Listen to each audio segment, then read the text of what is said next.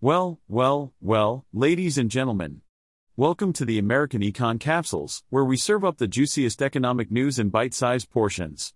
I'm Peter, your guide through the treacherous waters of economics, here to entertain, enlighten, and maybe even infuriate you.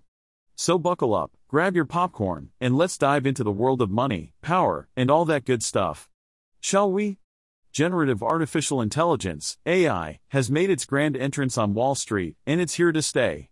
This new technology, when combined with other AI technologies, is expected to have a significant impact on the way financial firms conduct business. According to Roland Kastoun, U.S. asset and wealth management consulting leader for PwC, generative AI has the potential to be a massive accelerator of productivity and revenue growth for the industry. In fact, McKinsey Company estimates that the banking sector could see an annual value of $2.6 trillion to $4.4 trillion across various use cases. The big players in the industry are already jumping on the generative AI bandwagon. BlackRock plans to roll out generative AI tools for its clients in January, while Morgan Stanley has already unveiled its generative AI assistant for financial advisors. JPMorgan and Goldman Sachs are also developing their own AI technologies in-house. It seems that those who don't embrace AI will be left behind, as Wells Fargo bank analyst Mike Mayo points out. How can you compete with a bank across the street that's using AI if you're not? It's a matter of keeping up or falling behind. But it's not just the big firms that are getting in on the action. Smaller upstarts like wealthtech firm Farther and investing platform Magnifi are also finding ways to disrupt the industry using generative AI. These companies are combining expert advisors with AI technology to provide a more comprehensive and personalized experience for their clients. It's all about building people, processes, and technology together, as Brad Genser, co-founder of Farther, emphasizes. Generative AI is not just about analyzing existing content, it's about generating new content based on the data it has.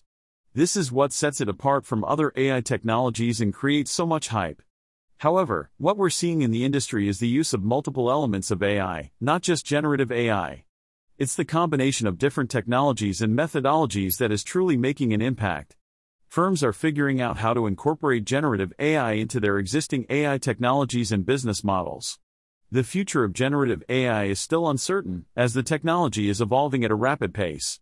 But one thing is clear, it has the potential to revolutionize the financial industry.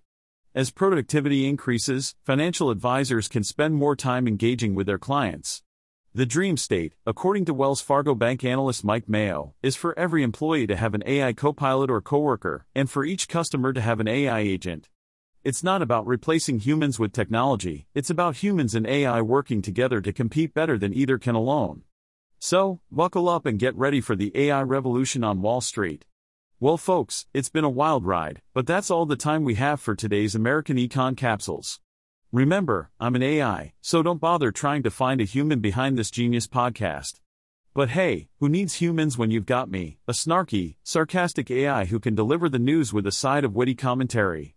So until next time, keep your portfolios diversified, your investments risky, and your cynicism high. Stay snarky, my friends.